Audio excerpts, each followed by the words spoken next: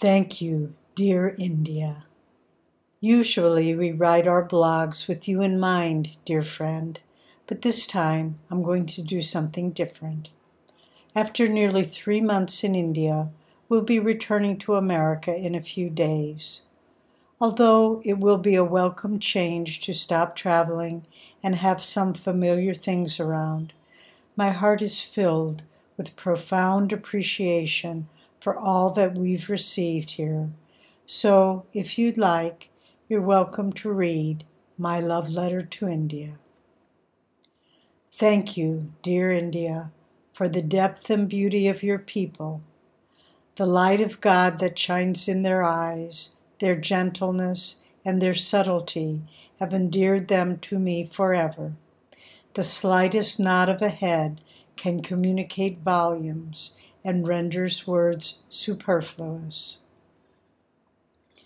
Thank you, dear India, for your profusion of brilliant colors, the reds, blues, magentas, pinks, and neon greens, in birds, in flowers, and in the colorful saris that even the poorest of laborers wears.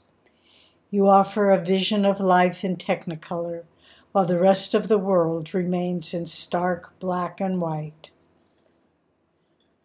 Thank you, dear India, for your cities, where the overwhelming abundance of life, of housewives, children, students, businessmen, merchants, cows, dogs, pigeons, pigs, and monkeys boggles the mind until one tries to see the one divine life behind it all.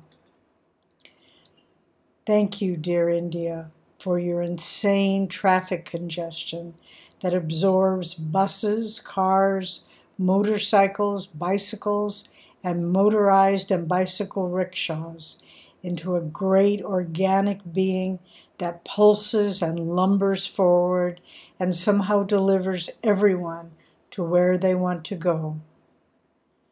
Thank you, dear India, for breaking my heart at the sight of homeless, ragged adults and children begging from indifferent BMW drivers, or at watching a little girl with no prospects of a better life happily performing backflips to receive a few rupees from the luxury cars that stop at the traffic light.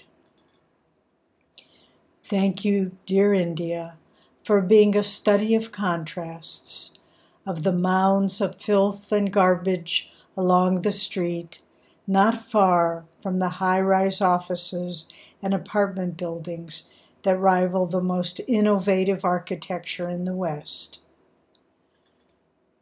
Thank you, dear India, for the intensity of your feelings, whether it be the pride and discipline of the military, the sensuality of Bollywood dancers, the vehemence of politicians, the love for children in families, or the devotion of saints seeking God. Thank you, dear India, for the Himalayas, which never have entirely become a part of this material world. They stand as aloof, remote, and silent sentinels of a higher sphere of existence and call to our souls to soar to their heights.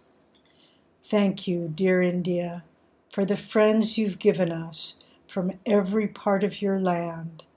They've helped and cared for us in unimaginable ways, always available, always showing us how to solve the problems before us, always offering a meal or a cup of chai, always making us feel not like foreigners, but as cherished parts of their own family. Thank you, dear India, for sending my Guru to America with his oceans of love and joy and wisdom, and for allowing us to bring a tiny cupful of his gifts back to your shores. Dear India,